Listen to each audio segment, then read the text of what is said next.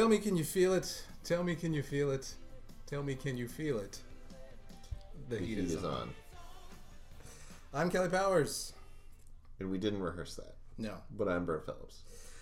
This is Illuminati's, the podcast that is just burning, doing the neutron dance. And if those two gems of 80s soundtrack were not enough of a suggestion for you, today we'll be talking about 1984's action comedy Beverly Hills Cop. Brent, what are your memories of Beverly Hills Cop? Fond. Yeah. Well, you know, I never...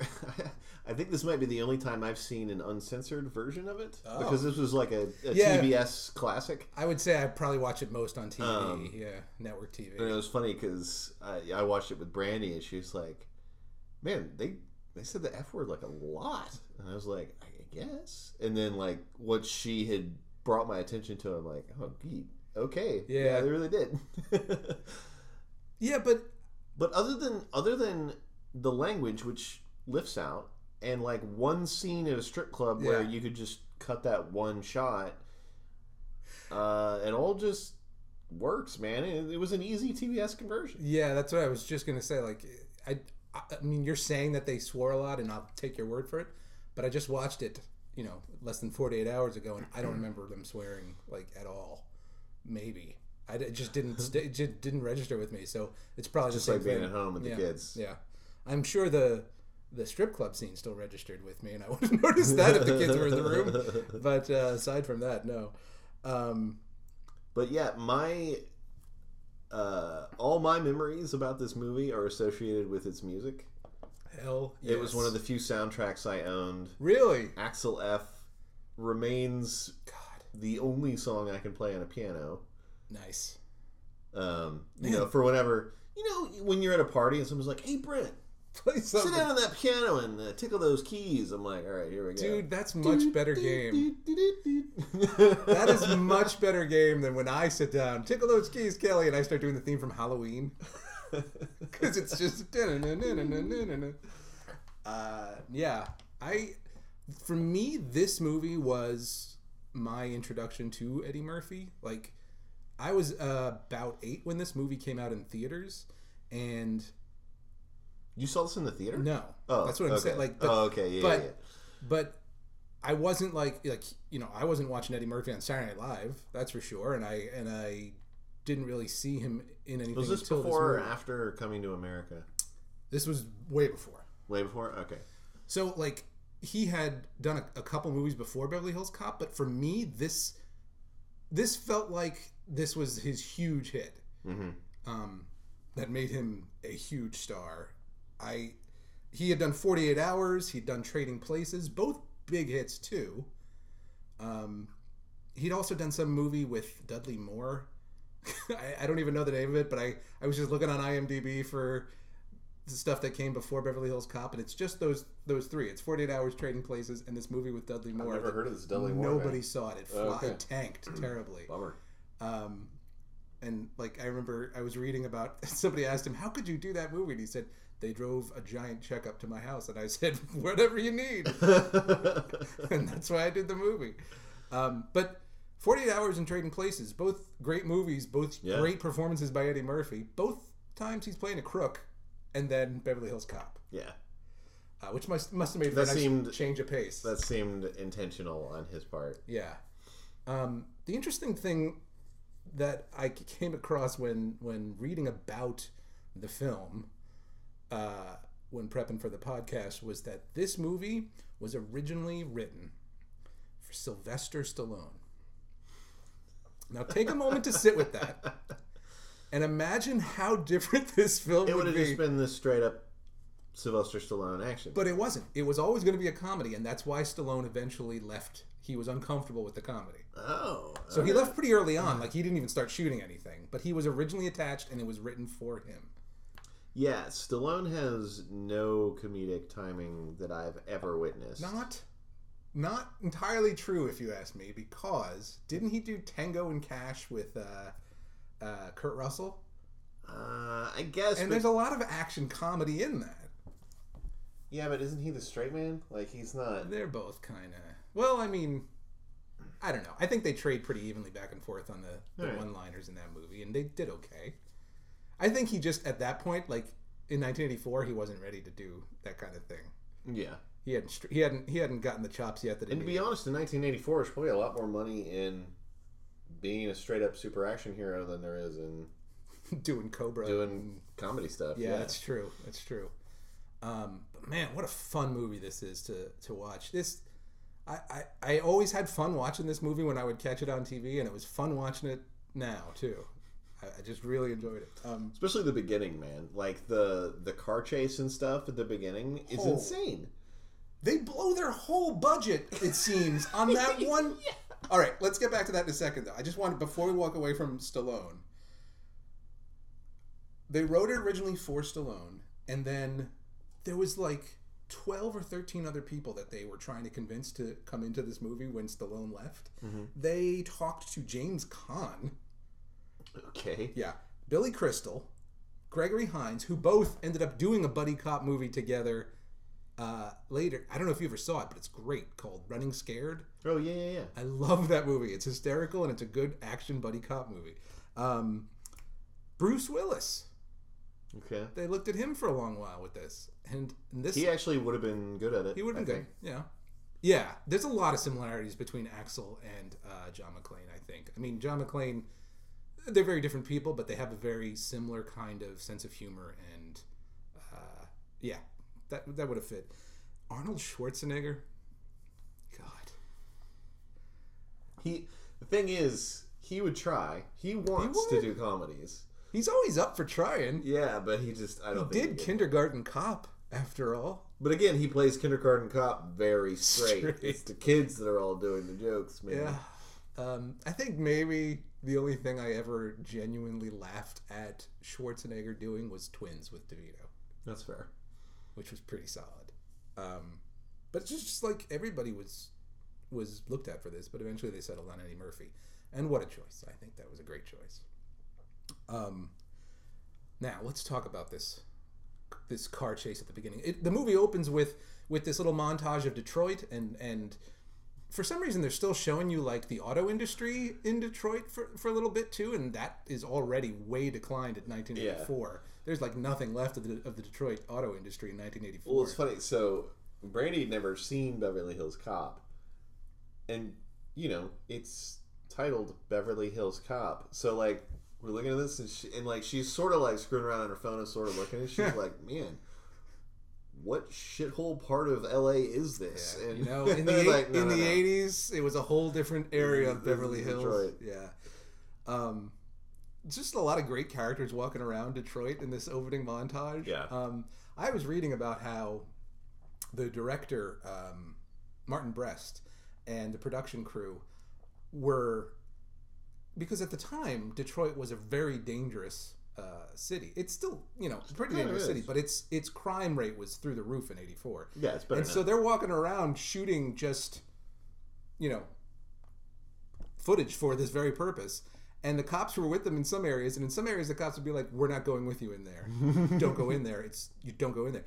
And Martin Brest was just like, "We'll be fine." And they went and they were fine. Nobody bothered them. They saw they were a film crew. They're not going to jump them or anything. They were fine. And they walked around and they shot as much footage as they needed and got the flavor of the area, I suppose.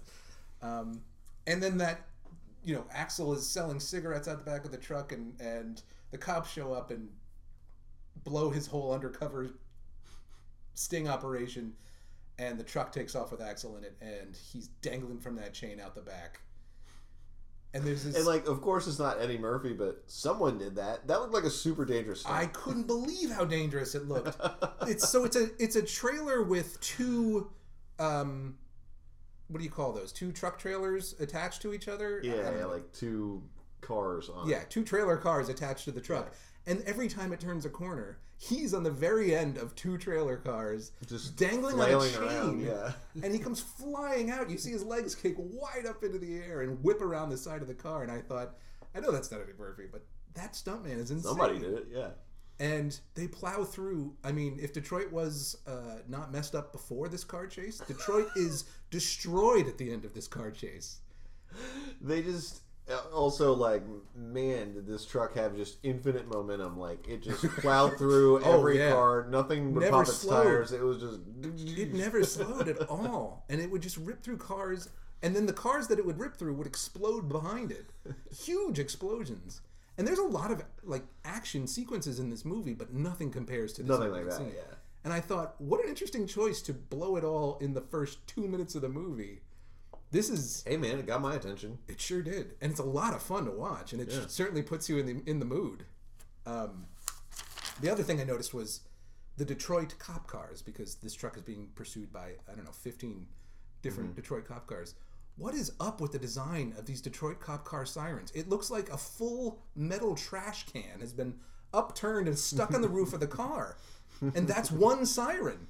And they all have this R2-D2 thing sticking out the top of their roof. It's gigantic and bulky. I don't know what the plan is. Maybe it had cameras in it or something. It was huge. It looked like a turret for a tank or something on the top of every squad car. It's Detroit, man. Oh, it was weird. Spectacular. Just spectacular scene. I loved it. And immediately after that, they just do a quick cut back to Detroit police headquarters, and Axel's walking in like nothing happened. And out of nowhere, there's Paul Reiser. Yeah. Paul Reiser's his buddy who like shows up and is like, "Well, man, you're in trouble," and he disappears and you never see him again. Never gets any other name but Jeffrey. Not a rank, not a last name. No. Is he a detective? Is he just a rookie cop? He's his partner. He's probably Detective Jeffrey. I assume so. In fact, he comes back in the sequel. Jeffrey. Again, doesn't get a name. Really? Yep. Oh. In the sequel, he gets a little more to do because Axel relies on him to cover for him while he's gone in part 2. And so Paul Reiser gets a little expanded role in some funny little scenes. But in this, he's in and out and he's gone in no time. It's surprising they brought him back for part 2. Like, nobody would have remembered if they'd left him out. Paul Reiser would remember. And he does this bit where he's like, "Dude, Inspector Todd's looking for you. I'm just trying to tell you, steer clear." And he says, he follows him in the locker room and he's trying to like whisper to him while Todd's yelling at him, and Todd's like, "Jeffrey, what are you doing here?" And he does this bit where he says, "This is not my locker," and walks away. He does the same bit in part 2 when he's on the phone underneath Inspector Todd's desk using Todd's phone so that he can pretend to be Inspector Todd when they're calling to ask about Axel Foley. Yeah. He's like, "Yeah, it is Todd. What you want?" And he hangs up the phone, and Todd's standing there above his desk. He's like, "What the hell are you doing?" He goes, "This is not my office." "You're damn right it's not." And he gets up and leaves. But I love Inspector Todd. He's great. Inspector Todd is played by legit real-life Detroit homicide detective Gilbert R. Hill. Nice. The man's an actor, but the man is also a homicide detective in Detroit. Holy shit, that's amazing. I like that. This is just what he does. Like, I don't think he did much of any other acting except Beverly Hills Cop and Beverly Hills Cop 2. That strikes me like when they were shooting Predator, a lot of those guys like look tough, but they never like done combat or anything, except for Jesse Ventura. I don't think he was out of the military for very long before he even did that movie. So like he had to like, but they had their like combat guys come up and be like, "So this is what you're gonna do," and he's like, "I've done it for real. Step off." And and they're like, "Does that count?" And like he does it perfectly, and they're like, "All right." Yeah, and Todd, I mean, I had read about him being a real detective before I watched the movie, and then I'm watching the movie knowing that this guy's a real detective and not so much an actor, but an actual cop. And I'm watching him. He did a great job. He's really good in the scene, really good. He keeps great eye level with Foley, and he just intimidates the hell out of him, and looks great. Although he doesn't really intimidate him. He does that sort of. You can tell Axel is suitably dressed down and abashed, but Axel is Axel, so he's not going to let it slide without some sort of side rug. So he says, Chief didn't tear all your ass off. You still got a little on there left." That's great. And he is the quintessential exasperated police captain who's tired of defending these screwball antics to the chief. He's a year away from retirement, Brent. He looks it too. Yeah, he really does. He looks like he's a year away from retirement, and he's had it. He can't do this shit anymore. Yeah, I'm too old for this shit. But he's great in that exasperated role.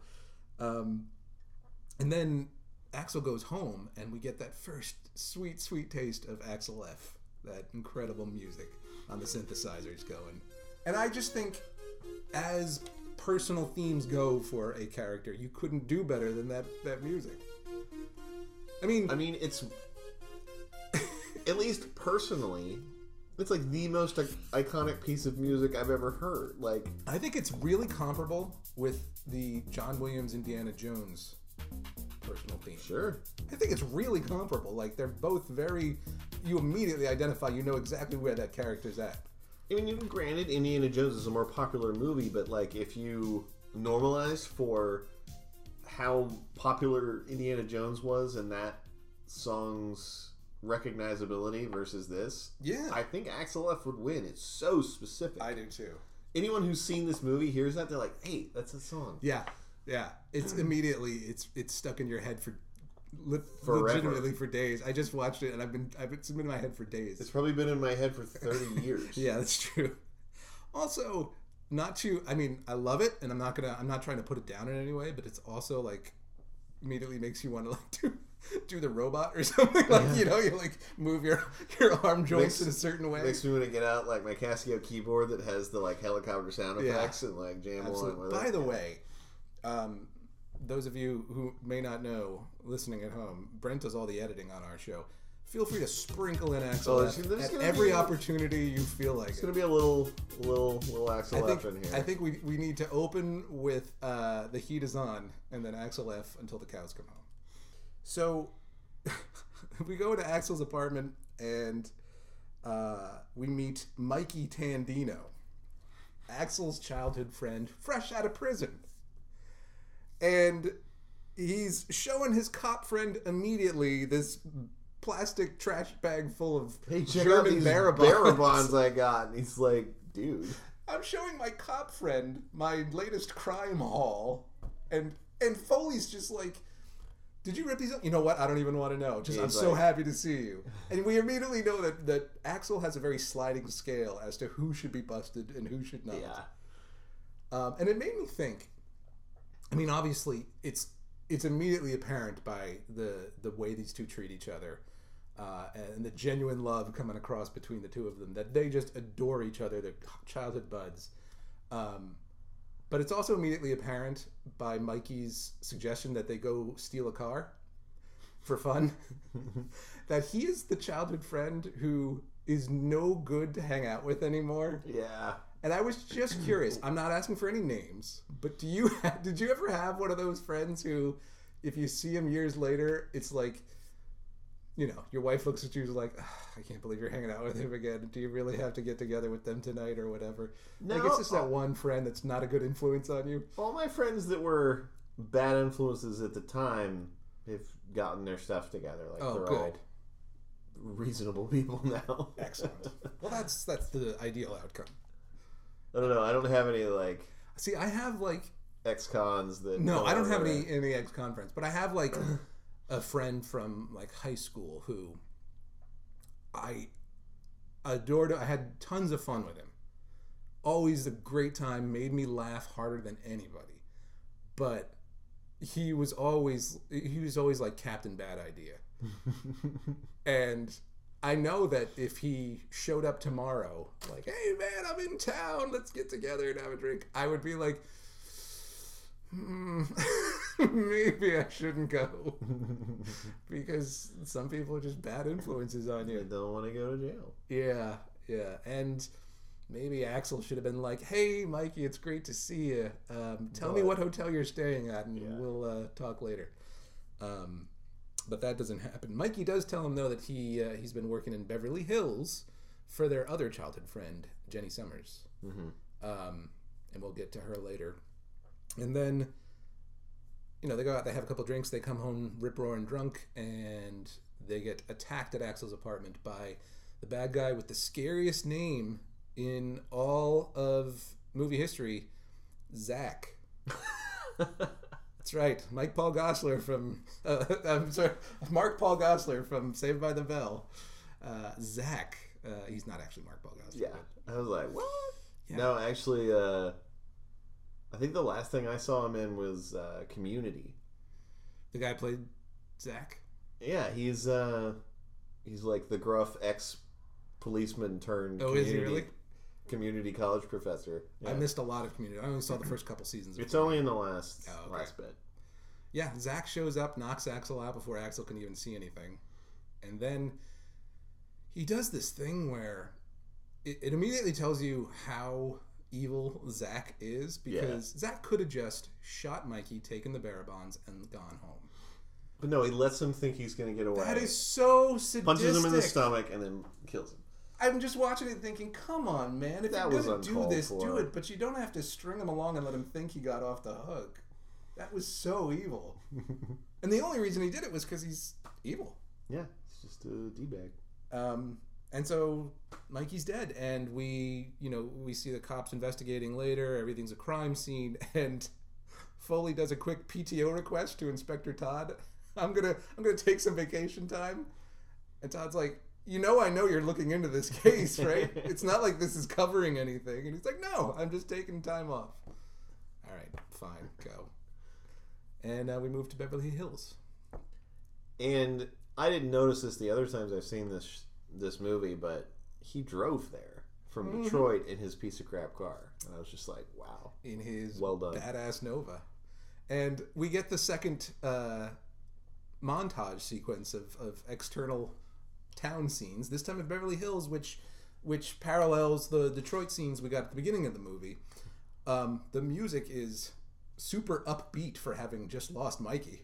I know, right? It's super upbeat. I don't know if it was the Pointer Sisters or somebody, but it was just like it was just Mikey. Happy, cheerful. We only knew him for a couple minutes. And Foley's driving through with a big old grin on his face, like he's super happy to be there. He's been on the road for 2 days. That's true. He's happy to have just arrived. Yeah. He's probably already over it. He's looking at all the bizarre folks who are out walking their dogs in really weird outfits. Yeah.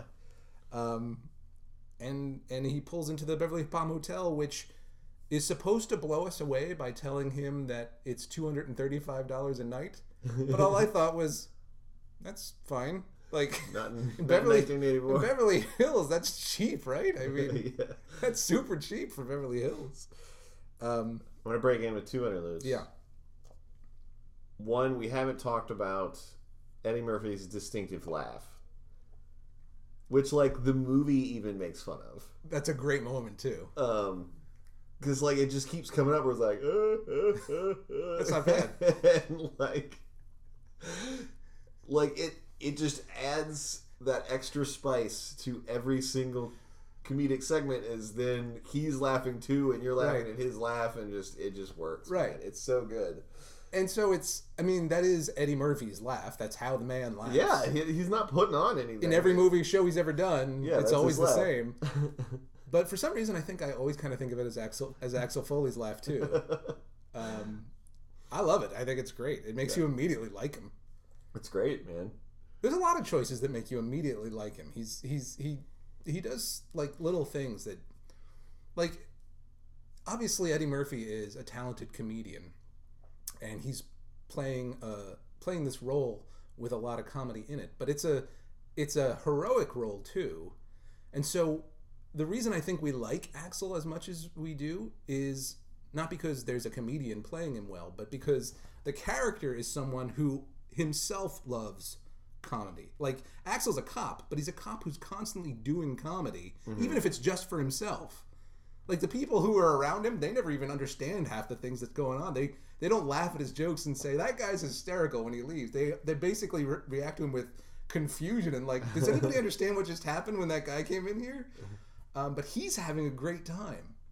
He's just making fun for himself as he's investigating his friend's murder and stuff. As he should. It's hard not to like him.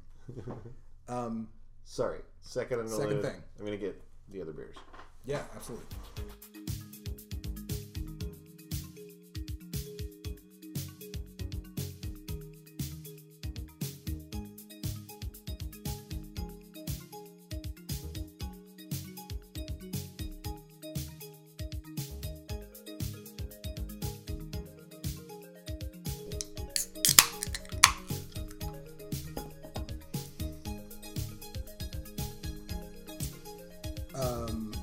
And so the other thing I wanted to mention was when Eddie's walking around Beverly Hills, he comes across the 2 guys wearing the black and different red. Michael Jackson stuff. Right. Now, they're Michael Jackson outfits, but they're also Eddie Murphy Raw outfits. Yeah, that's true. So Raw came out after this, though, right?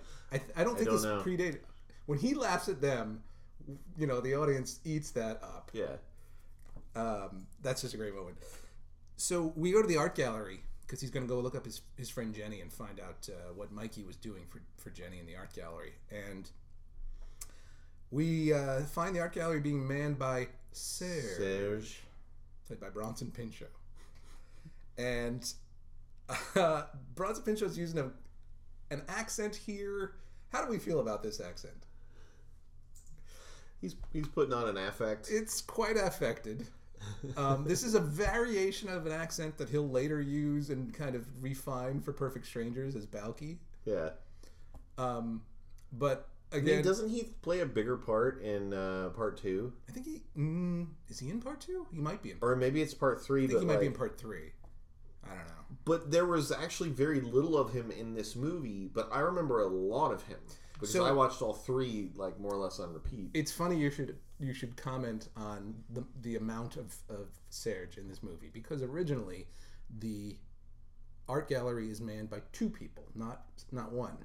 You see him for half a second, the second guy, but they scaled back his role to almost nothing because Bronson Pinchot's doing this Serge accent, and they can't get the producers can't get enough of it. The director's like, forget the other guy, we're just using him. The poor other guy. The other guy is the guy with his shirt unbuttoned open and all the hair hanging out, and he goes, it's not sexy, it's animals. That other guy had a bigger role, and the 2 of them were working together. He's gone. Sorry. Right. Bronson Pinchot's cutthroat. That's right. Done. Bronson ain't messing around. And I think he does it's a great comedic effect, especially with the little Lyman twist. Mm-hmm. Well, and one thing I'll say, especially for 1984, they don't ever they don't really play him for gay laughs or anything. Axel being black doesn't come up. No, and what's great about the scene is Axel is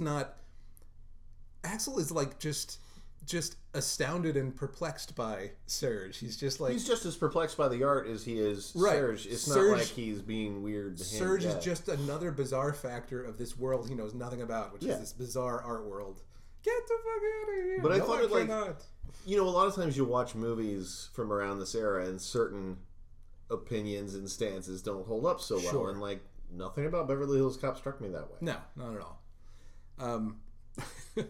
You find out. Oh, you meet Jenny, who is beautiful, and of course she's a girl in the 80s. Yeah, she's beautiful, and I thought the actress did a wonderful job with her. At no point do we think of her as helpless or clueless or anything. I mean, she's an art. She's just another character who just happens to be right. She's an art dealer, but when this amazing, dangerous stuff is happening around her, she deals.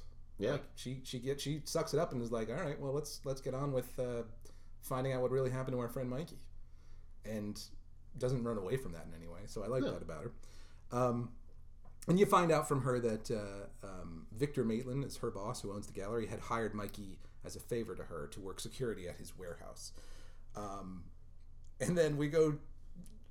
Axel goes to Victor Maitland's office in Beverly Hills, and confronts him. And Victor Maitland does not at all tip his hat to being a out and out crook by having 5 huge guys in suits. I know, right? Physically pick him up and carry throw him out a window. Well, that's the thing. He doesn't even pretend to not be the villain. No, I thought that part was hilarious. Not for a second. This guy suspects it anyway, so you know what? I'm not gonna play the I'm so worried about Mikey. He doesn't even know that Axel's a cop at this point. No, Axel never identifies himself as a police officer. No. And so, but he's Victor Maitland. He doesn't care, and he hasn't. Well, that's the thing. I couldn't believe that they physically carry Axel out. They could have just thrown him out the door and said, "And don't come back," or whatever. He's not going to be able to do anything. They threw him through their own window. They smashed their own front lobby. And I couldn't believe why you would do that, except to add insult to injury. But still, it's going to cost you more than it's going to cost Axel. I think the point was they don't care about the money. Yeah, that's true. But it adds a charge for the cops to put on him. Yeah, and so these cops show up to immediately arrest him before his butt has even hit the sidewalk. Yeah.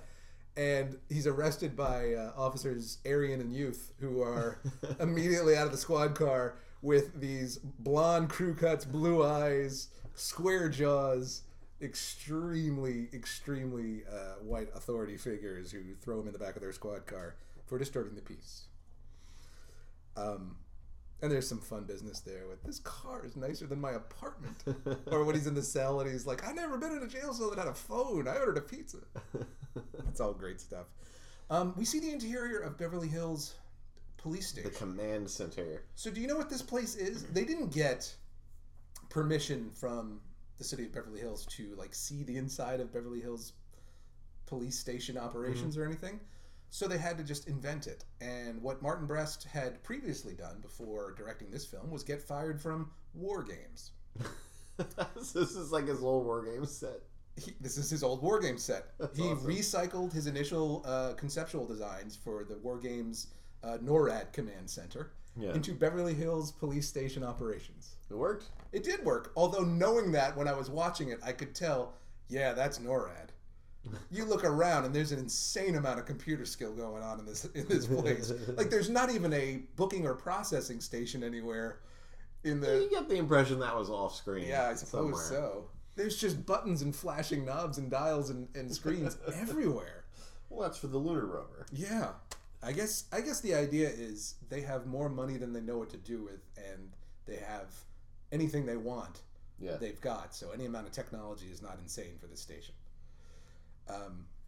But it was fun knowing that, watching it. And then we finally get to meet Taggart and Rosewood.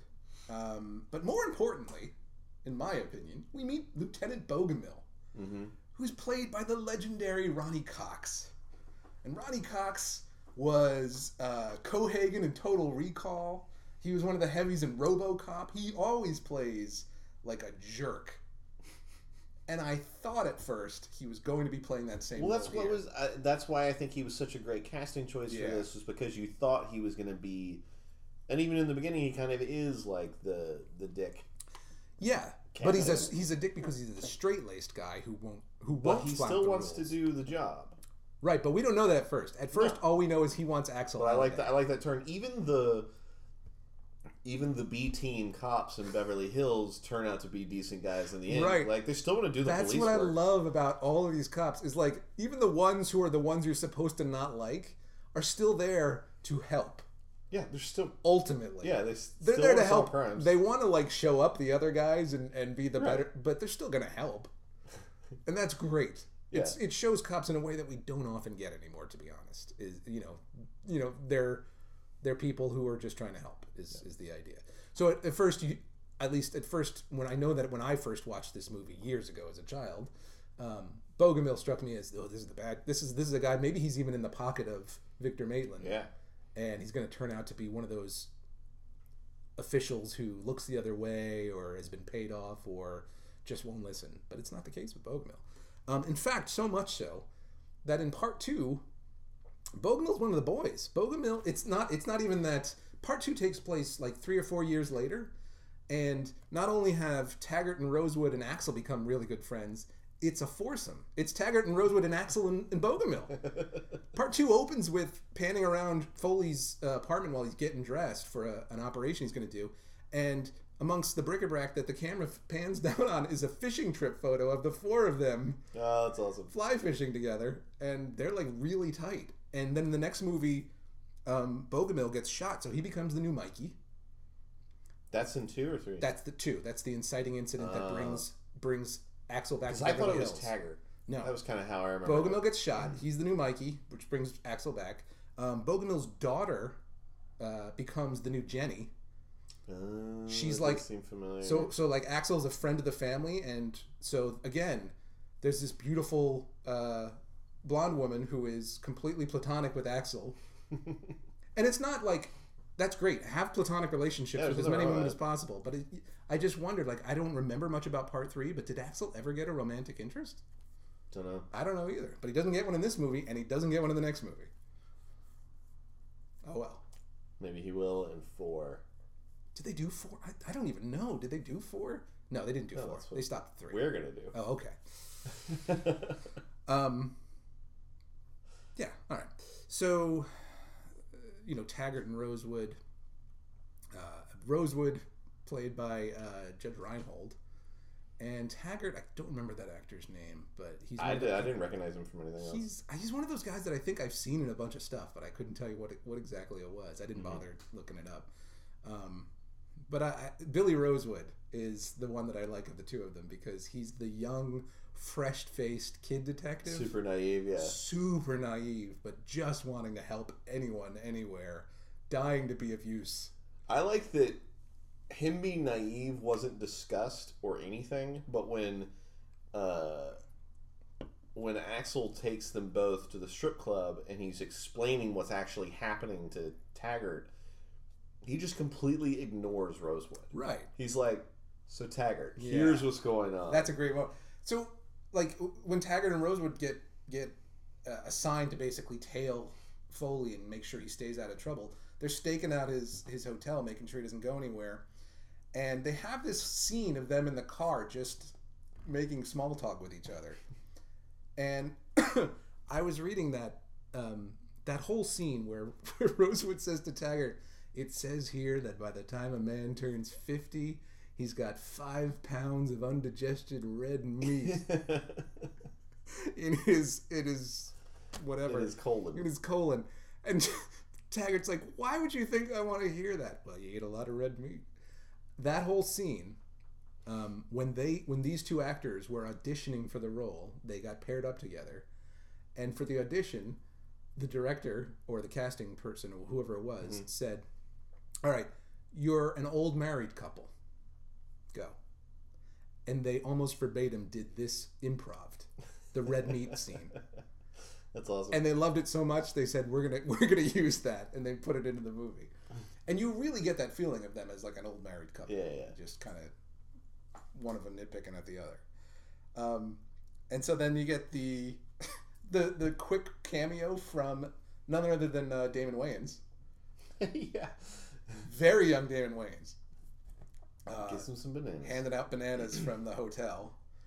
And then he sticks the bananas in the tailpipe. That's a classic scene. And we go to the warehouse. There's a customs holding facility. The whole thing has to do with the bad guys have a deal with customs where they're smuggling things in. No one's going to check them or whatever. And then we end up, he comes back. He tells Rosewood and Taggart, "Just come with me. I want to keep ditching you guys. Just stay with me wherever I go." Yeah. And he takes him to the strip club. And that strip club scene that you were talking about is one that I love too because the professionalism, like it's kind of like what you were saying with the professionalism between Axel and Taggart. Yeah.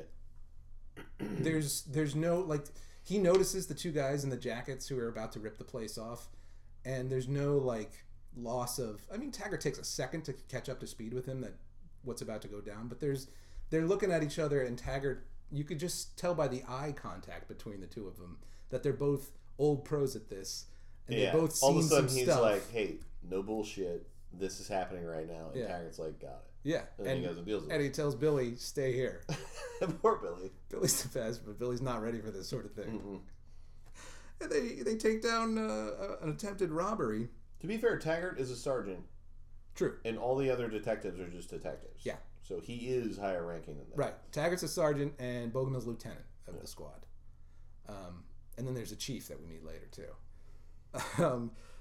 I love that scene with Axel. When he approaches the one gunman and he's like, "Phil, what's with all the hostility?" And I feel like that was a great way to get shot. Even when the guy takes out the pump action rifle and points it at him and knocks him on the floor, Axel still keeps going with the bit. He's so committed to the bit, and this is what I mean. Like, he won't stop doing amusing himself. He's not amusing anybody else. He's just amusing himself. He got him close. He disarmed the guy. Yeah, and disarms the guy, and that's what leads to everybody back at police headquarters. And sorry, before we get any letters into our mail system, it was a shotgun. Sorry, shotgun. And then we're back at police headquarters. We got a lot of gun nuts in our yeah, viewership. They write in all the time. And Axel does his super cops thing. Yeah, it's Super Cop story. The Super Cop story is great, and again, this was one of those. They were constantly rewriting scenes around improv stuff that they were doing as they were shooting this, and this whole scene was. They'd done this scene several times until the Super Cops version, which is when Eddie Murphy's just like, let me do something, and he does Super Cops, and you can tell like Taggart's got his head in his hand and he's squeezing the bridge of his nose like, I'm in so much trouble and this is getting deeper. But really, he's trying not to laugh. That actor's trying not to lose his composure on the camera because this is all improvised and coming out for the first time, and they just leave that all in. And I like that this is the first time you get a hint that the captain's not just a D-bag. Like, yeah. Because when he's like, guys, the Super Cops thing was working. You ruined it. And the captain's like... he smiles a little bit, cracks a little of that veneer. Yeah. And then even we go quickly back to Maitland, who is like back at his office and saying that you got to do something about Foley. He sounds exactly like Hans Gruber from Die Hard, exactly. But then we're back immediately at police headquarters, and Foley decides to basically come clean about what he suspects is going on with the smugglers with Bogomil. And this is when I kind of fall in love with Bogomil because he's like, forget what you can prove to me. Just tell me what you think is going on. Yeah. And he's totally open to the idea of, all right, well, if that is the case, maybe I should get some people on that. Yeah. He doesn't be like, he's not like, I'm not blind to it. Yeah. This is the most highly respected citizen in town and I won't have you besmirching his good name. None of that. But it's at that moment, just when Bogomil's sort of starting to get on their side, that the chief comes in. This chief walks in, and I don't know if you noticed, but the chief has a wadded up piece of paper in his hand. And apparently, at least according to what I read online, this wadded up piece of paper in the chief's hand when he tears into all of them are the lines that he received for the scene like 10 minutes ago. That's hilarious. They just gave him these lines. He walks in and does this. And he's a great... Again, he's the ultimate chief who is tired of all screwball antics. Well, I really like when, and Axel's like making fun of him, and they're like, "Jesus, keep your voice down." What, is he gonna hear me through the wall? And everyone's like, "Yeah, he's gonna hear you through the wall." And regardless of what they just got told by the chief, Axel gets Billy on his side, and through Billy, he gets Rosewood on his side. I mean, Taggart on his side. And after Billy kills a guy. It doesn't call it in. Well, so Billy is supposed to take Axel out of town, right? He's supposed to follow him drive him to the airport. City limits, yeah. City limits, yeah. And instead, he allows him to sidetrack him to Jenny's art gallery to meet Jenny. And the only interesting thing about the scene is that when Axel introduces Billy to Jenny, he says, "This is my good friend, Detective Billy Rosewood." Billy's a Beverly Hills cop. And I stood up and I thought, no way in hell is the title character of this movie Billy Rosewood. But it is. Axel Foley's a Detroit cop. He's not Beverly Hills cop. Arguably he is by the end of it, maybe. I couldn't believe what I heard. I was like, no way. Is this really a secret Billy pilot or something?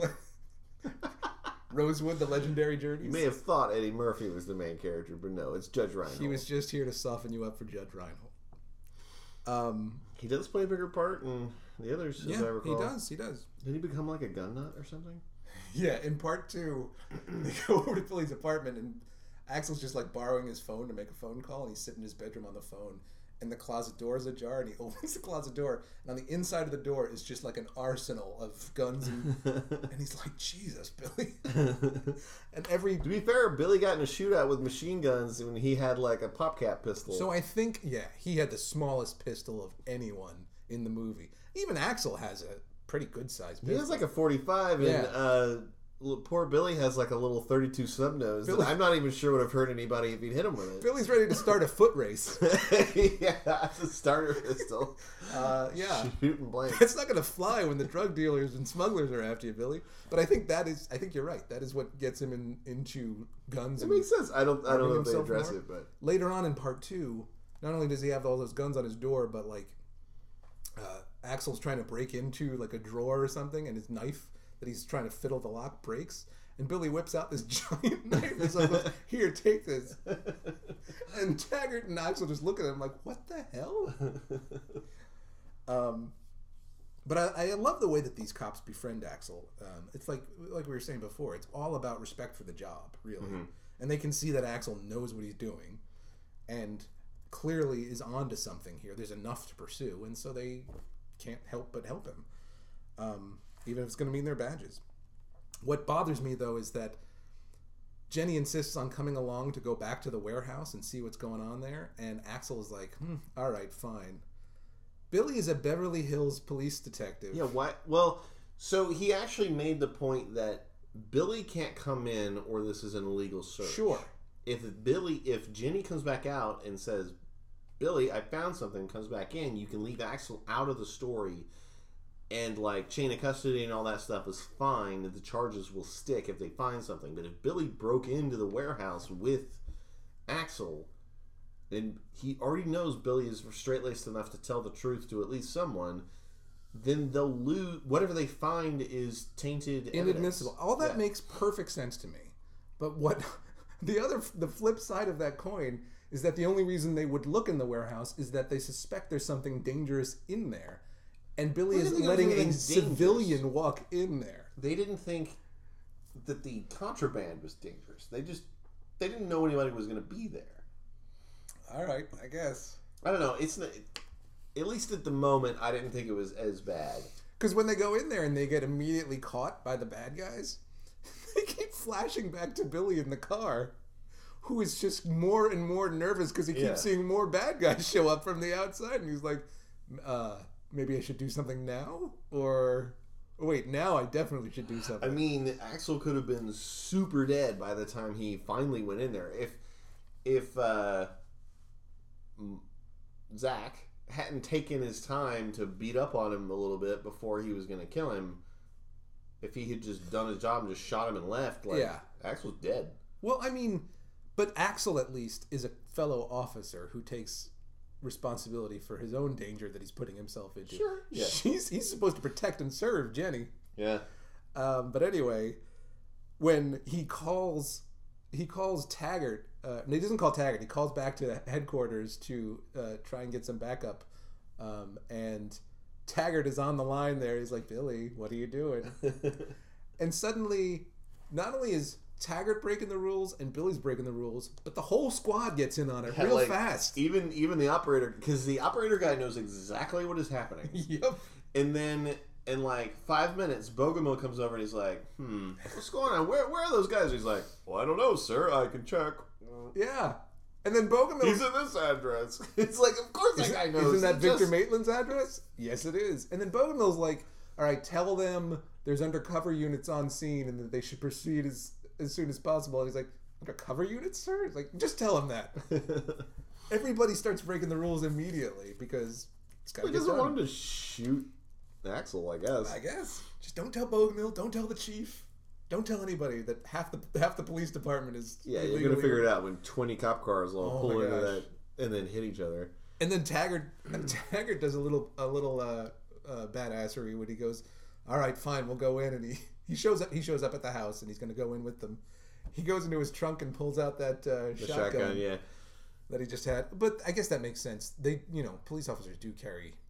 Yeah, they all have shotguns in the back. Yeah, even squad cars have those in the back. LA cops have assault rifles. Yeah, they do. And now that Axel F is just in full blast, and you're so digging that music. It's all Axel F all the time. Oh, it's the best. And a bunch of dudes with Uzis. These couldn't hit something to save their lives. They are the worst machine gunners ever. All they do is, these are three guys who are clumped together. In a driveway. You should at least clip one by accident. It should be like nothing. It should be no problem to hit all three of them. But they're sweeping motion with these machine guns, and no one gets hit.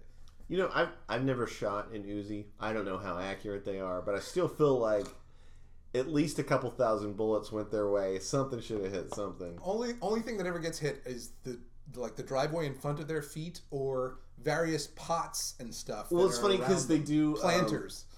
The planters thing is funny because there's a scene where Axel pops up and he's like to the right of the frame, and it's centered on the pot, and you're like, whose cinematography is this? And then the pot blows up, and you're like, oh. Oh, right. There's a couple of things like that where you're just like, is this guy ever shot action? What's happening right now? This whole scene, the I guess you'd call it the attack on the compound. The shooting gallery thing, yeah. Is fun and action-packed, yet somehow much more low-key than that car chase in the beginning. Like, way lower. There's guns and stuff going on, but no one's getting hit. And no, there's no danger. There's no real... Yeah, the stakes don't seem anywhere near as high as the cigarette truck from the beginning. I know, right? Which was amazingly high. So there's a great bit of business when they're trying to get Taggart up over the wall. That actually seemed like a little over the top for me. I was like, at first I thought it was going on too long, and I thought, yeah, this is not funny anymore. But then when Rosewood said, let's just go around, I lost it when he said, let's just go around. And Taggart's like, no, come on. And then when he finally gets him over the wall, they shoot at him. Miss him, but shoot at him. And then the great thing is, I mean, yes, all the hired guns went to the Cobra School of target practice. Yes. But Victor Maitland is the only one of them who actually gets a shot that hits one of the three cops. And was it Victor that shot Axel, or was it Zach? No, it was Victor clips Axel. Okay. Although Zach had a shotgun. If he hit him, that would have been a problem. Zach gets taken out, doesn't he? He does. He's sneaking after Axel, and then Axel's just like crouched in a room, and he walks right in front of him. Oh, okay. Axel blows him away. So it's not like a... But that's when Axel's checking his body to make sure he's dead that he gets shot. He gets shot in the arm by Maitland. Yeah. That's the only one of the... Nobody else is going to get harmed during the making of this film. It's funny, and I'm going to tell you something somebody told me that may ruin every action movie you ever see. Okay, lay it on me. That whoever you are focusing on, the character you're focusing on, is going to get surprised. So, like, if you're watching a movie that's tense, where you're like, I don't know if they're going to get out of this or not. If you're watching the villain searching for the hero wins. If you're watching the hero, villain wins. Like, they always jump out and do something. Oh, it just depends on whose point of view you're watching from. Yeah, it is always whoever's going to get the upper hand is the guy that's off screen. And, like, as soon as that... It's funny because, like, I don't know, I get really into shit sometimes. And, like, certain movies have higher stakes than Beverly Hills Cop. And so, like, if the camera's on the hero, I'm like, oh, shit. That's why, for me, the most fun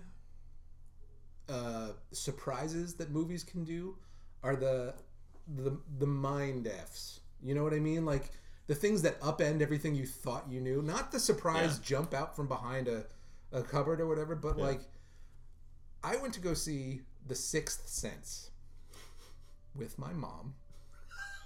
Shut up. Went to go see The Sixth Sense with my mom.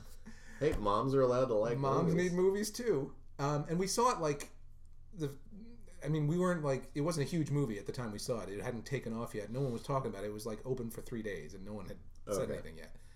And so we both watched that movie. And when that end scene come, neither of us knew that. Spoiler. It's funny. I even knew there was a twist in that. I didn't see it coming. Spoiler alert: Bruce Willis was dead the whole movie, kids. But that blew us both away. Like, I loved that reveal. I really enjoyed it, and I'm so glad I didn't get that ruined for me beforehand. But just the jump outs and the like the jump scares that you see all the time in movies when you're following that point of view. Those are, I think even the best ones, the best executed ones, you're still going to kind of half expect it, right? I mean, you can't not. Yeah. You can't not. We knew somebody was going to shoot it fully. We didn't know it was going to be Maitland, but it was going to be somebody. What I'm saying is, from the cinematography, you can figure out who's going to win sometimes. Yeah, that's true. Especially if the camera is on the villain sneaking around looking for the hero. Hero's going to get the drop on. Yeah. Outside, while Maitland and Foley are having their last showdown, there's a 27-car pileup in the driveway where, because Bogomil called every available unit in the area, and it's like 15, 20 cars show up, and they're all trying to get into one driveway, and they all plow into each other, basically. It's funny because they're totally unfazed by it. Everyone just gets out of their cars and they're like, hey, this happens. Well, the reason they're unfazed by it is because nobody was dangling from a chain out the back of one of the cars. There were no explosions. There was no constant barrage. They totally dented some cars and broke a fountain. They did break a few cars, yeah. And then what did surprise the hell out of me with this particular quick action shot was that, Foley's looking for Maitland, Maitland's looking for Foley, and then suddenly they're there and they face off, and, Maitland's got Jenny. Where was Jenny this whole time? Jenny was being held in a room somewhere. I don't know what Maitland's plan was with Jenny. I think he was holding her. He kind of has to kill her. I think he was holding her in case she was going to be useful before he could get out of town. And when all the shooting started going off, like when he heard shooting in the compound, he made a beeline to grab her. Yeah. I assume. That's just headcanon, though. We don't see any of that. No.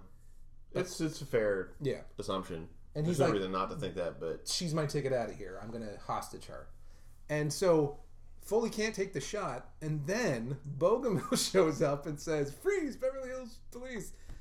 And it's just that split second of, what is this guy doing here now, that everybody takes advantage of? Because Jenny, God bless her, she does the elbow punch. Yeah, she gets him in the gut and gets out of the way. And then it's Foley and Bogomil who fill Maitland with holes. They shoot him like 18 times, and then he falls down the stairs. They shot him. I counted the shots from both of them, and each of them let off 6 shots. Both of them. So that's at least 12 bullets if they all hit in Victor Maitland when he falls down. They seem like they all hit. Yeah, they were not far away. It was almost like point blank. Cops would have made those shots, for sure. And Jenny, I guess, just dived to the floor. We don't see exactly where she goes, except she does go away. Yeah, she's fine. You'll see her later. Yeah. But I was like, hey, way to go, Bogomil. I mean, I knew Axel was going to be there in the end. I didn't know Bogomil would be there in the end. I didn't expect that. Like, he killed Maitland. Yes, he did. He's definitely on board now. Yeah.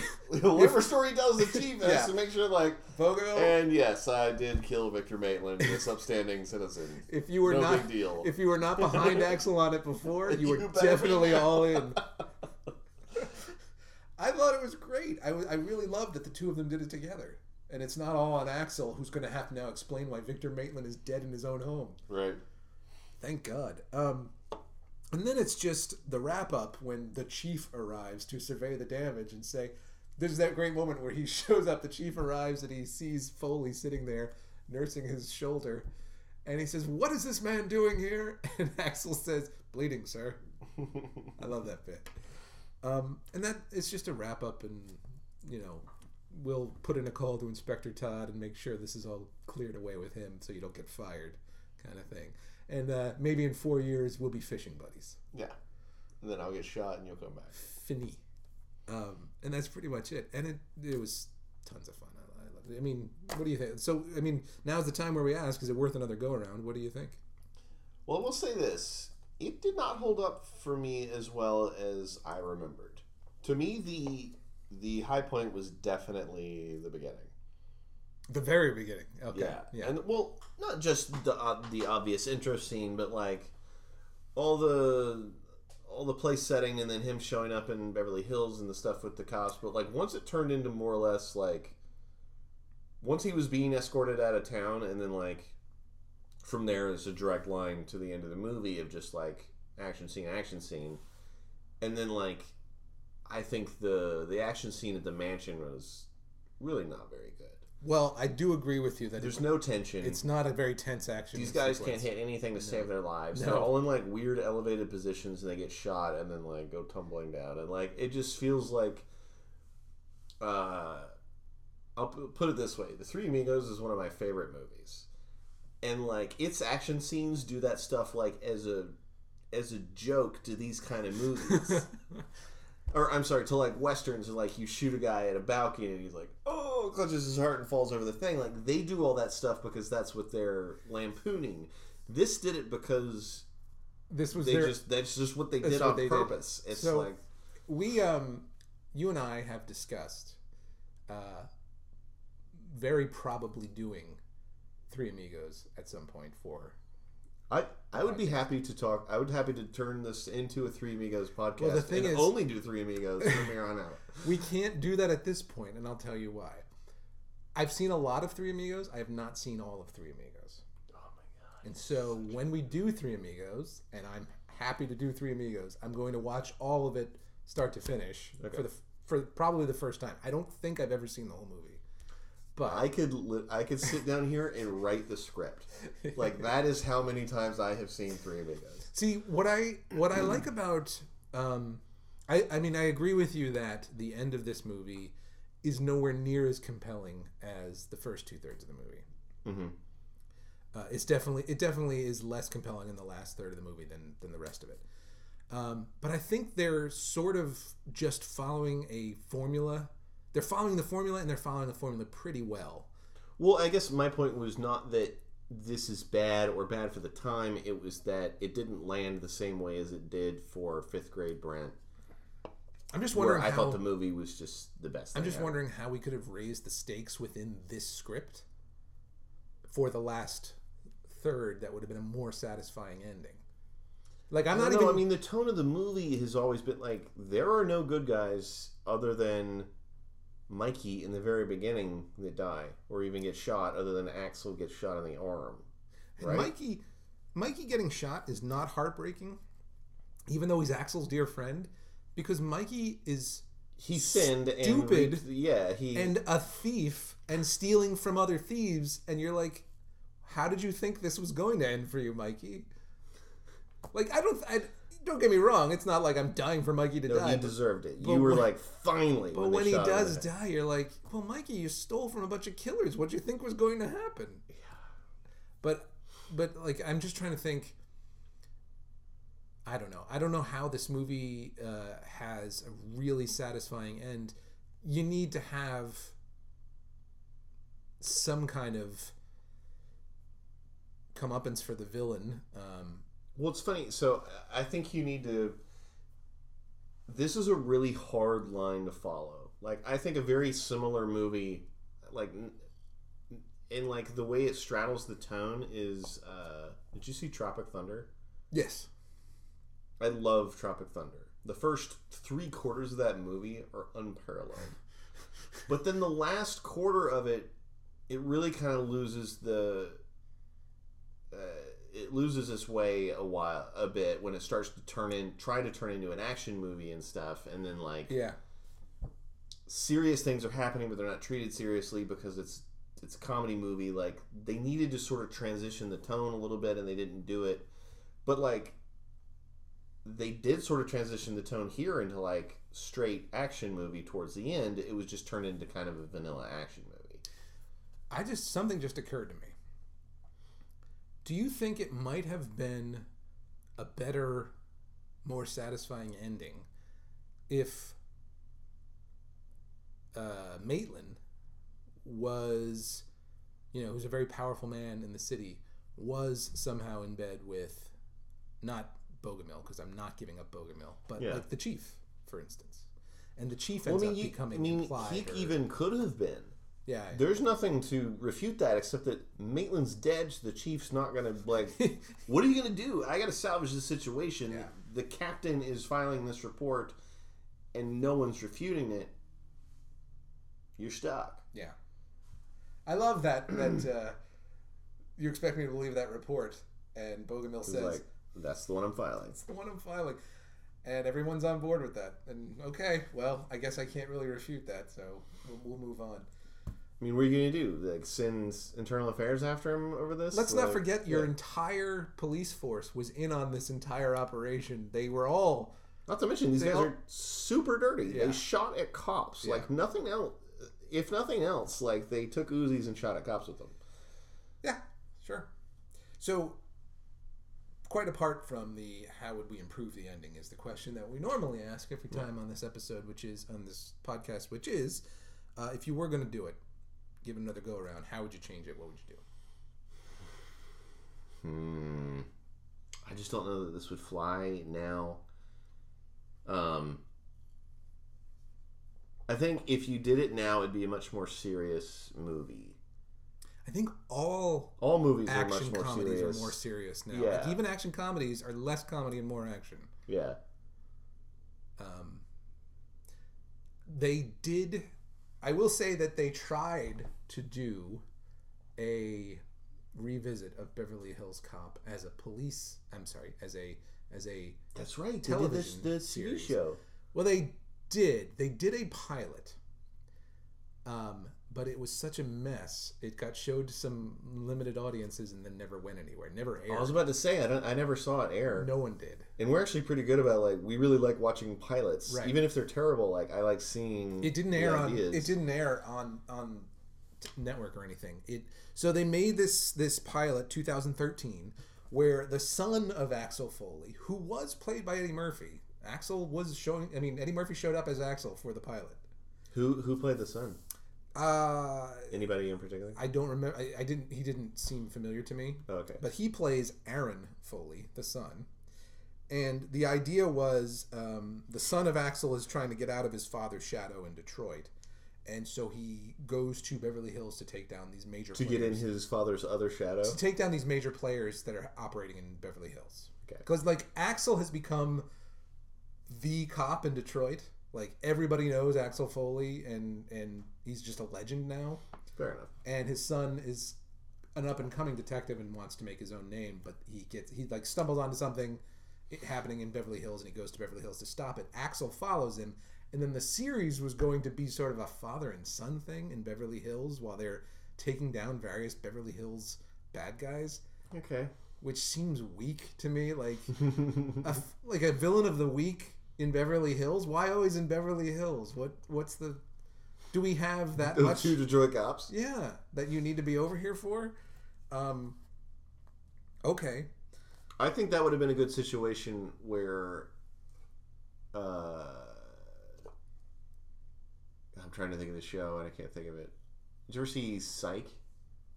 Oh, sure. I love Psych. Well, in Psych, he always consults his dad. A little bit of it. You could have Axel be that thing, and he could still be in Detroit half the time. And sometimes he visits to see his son, and he's and he can get in the action when he's in town. He doesn't have to be there all the time. Yeah, I think that would have worked fine. Well, but and actually have the son transfer. Sure, I can do things he's out there on his own thing for the pilot, but then he's actually now he's actually a Beverly Hills Cop. Yeah, I can see that. I don't I don't know this much more than just the general outline of that story, because that's all anyone knows about the story of the pilot that they put together. They showed it to some test audiences, and it was generally thought to be a mess, and nothing ever happened with it. Well, I mean, I think the idea is solid. I think it could work. Especially as a TV show. Here's what I would rather see if we're going to revisit the property. Billy Rosewood, The Adventures Continue. No. What I want to see is a true Beverly Hills cop. I don't want to see a Detroit cop in Beverly Hills. That's the whole premise. No, but here's what I would do. I would flip the premise. Oh, have a Beverly Hills cop go to Detroit? In Detroit. I want a cop who is a good cop, but he's a good cop who's always had lots of resources and everyone on his side. Yeah. Suddenly cut off from all the resources and having to really work and hustle to get anything done in a situation in, maybe he gets transferred to Detroit or whatever, and or it's an exchange program. Or an exchange program, something like that. Some dumb premise, he's the fish out of water, and he has to figure out, how do you even get anything done around here? I mean, you don't have... He's run this through the fingerprint database. Right. And they're they put the book in front of him, and they're here's our database, do it. You've got no budget. You've got to work 3 times as hard for anything to get done, and everyone is against you, and you don't have, the immediate public trust that you might have in another... Beverly Hills-ish kind of area. Yeah. That I would like to see, and I still think there's just as much comedy to be mined. Yeah, for sure. No, I think it's a better idea, at least for a movie. I think the other direction works, the Axel Son thing. I actually do think would work well for a TV show if you had it written well. Yeah. And serial police shows do pretty fucking well. What about this? What about the same thing? It's a Beverly Hills Cop who is suddenly in Detroit and having to really work for his cases. But what if, like, Axel, who became this legendary cop and worked so often with the Beverly Hills Police Department, as he did in at least 3 movies. Yeah. What if eventually Axel transferred to Beverly Hills to work with those close friends of his and became a Beverly Hills cop, and his son became a cop in Beverly Hills and doesn't know all the, the street smarts that his father had coming up. He has been living this other life over here, and now he's going to discover what things were like. Maybe he won't discover what things were like for his father, but he'll have to go into Detroit with, this naive, place of privilege. Yeah. Bring that with him. Because if he grew up in Beverly Hills, like, he probably had a great education like, and all this other stuff. And he's like, Dad, I'll bet you anything I could clean up Detroit, whatever. It's like, you do that. Maybe that's the way. That'd be interesting, too, because then you keep the son aspect. You know what, man? I think there's mileage here every direction you take it. Definitely for TV show, I think you can strike that balance of comedy and police work because it's been mined thoroughly. That's true. Like you paint by numbers, and this thing will get picked up by a studio. I would love to see that pilot to see how bad it is. Because like a cop procedural with known IP, and you can't make it work. Like, you are a terrible writer. Not only that, or a terrible production. Something is awful. But with Eddie Murphy participating too. I mean, Eddie Murphy's he's no slouch. No, maybe the actor for Aaron was awful or something, but then, like, replace him. That happens all the time. Pilot will be one guy, and they just get a new one. The Lethal Weapon series. They replaced him after season 1. They replaced Riggs pretty quick. That's what's hilarious, is because Riggs was always his last name, so it's just a different guy with the last name. It's like his cousin. Is it his cousin? It is his cousin. And he's still a Riggs? Stifler. Oh, I know it's American Stifler, Pie, and he's his cousin. It's still Murtaugh and Riggs. That's hysterical. Man, that's great, because I saw an episode of first season of the Lethal Weapon series, and I liked it. I thought it was pretty good. Yeah, I watched the pilot and then maybe an episode or 2 after that. And then I heard about what happened with that actor and just completely blowing his chances. Well, I think Wayans is probably pretty difficult to work with, and it sounds like the guy that played Riggs was also super difficult to work with, but nobody had ever heard of him. Right. So, what you gonna do, man? So they wrote him his cousin. That is great. And it reminds me of, there was this show called Due South. I don't know if you ever watched this. Due South, this was years ago. That sounds super familiar. It was about a cop who worked with a Mountie from Canada. Yeah, it was the Canadian thing. Yeah, right. Yeah. So I forget how many seasons this show was on, but I watched it because I liked it.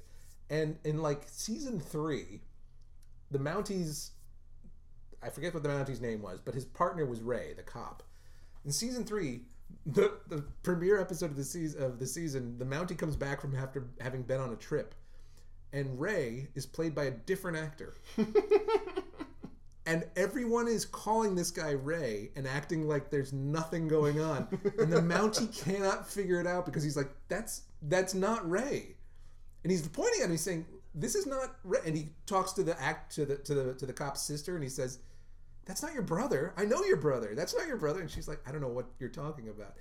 And it turns out after like 2 episodes, you find out the story is that Ray got, he was digging into the mafia or something, and he got in deep, and they had to send him away for his own protection, and they got this other guy to come in and pretend to be him. And so, like, all the surrounding cast is just treating him like he's Ray.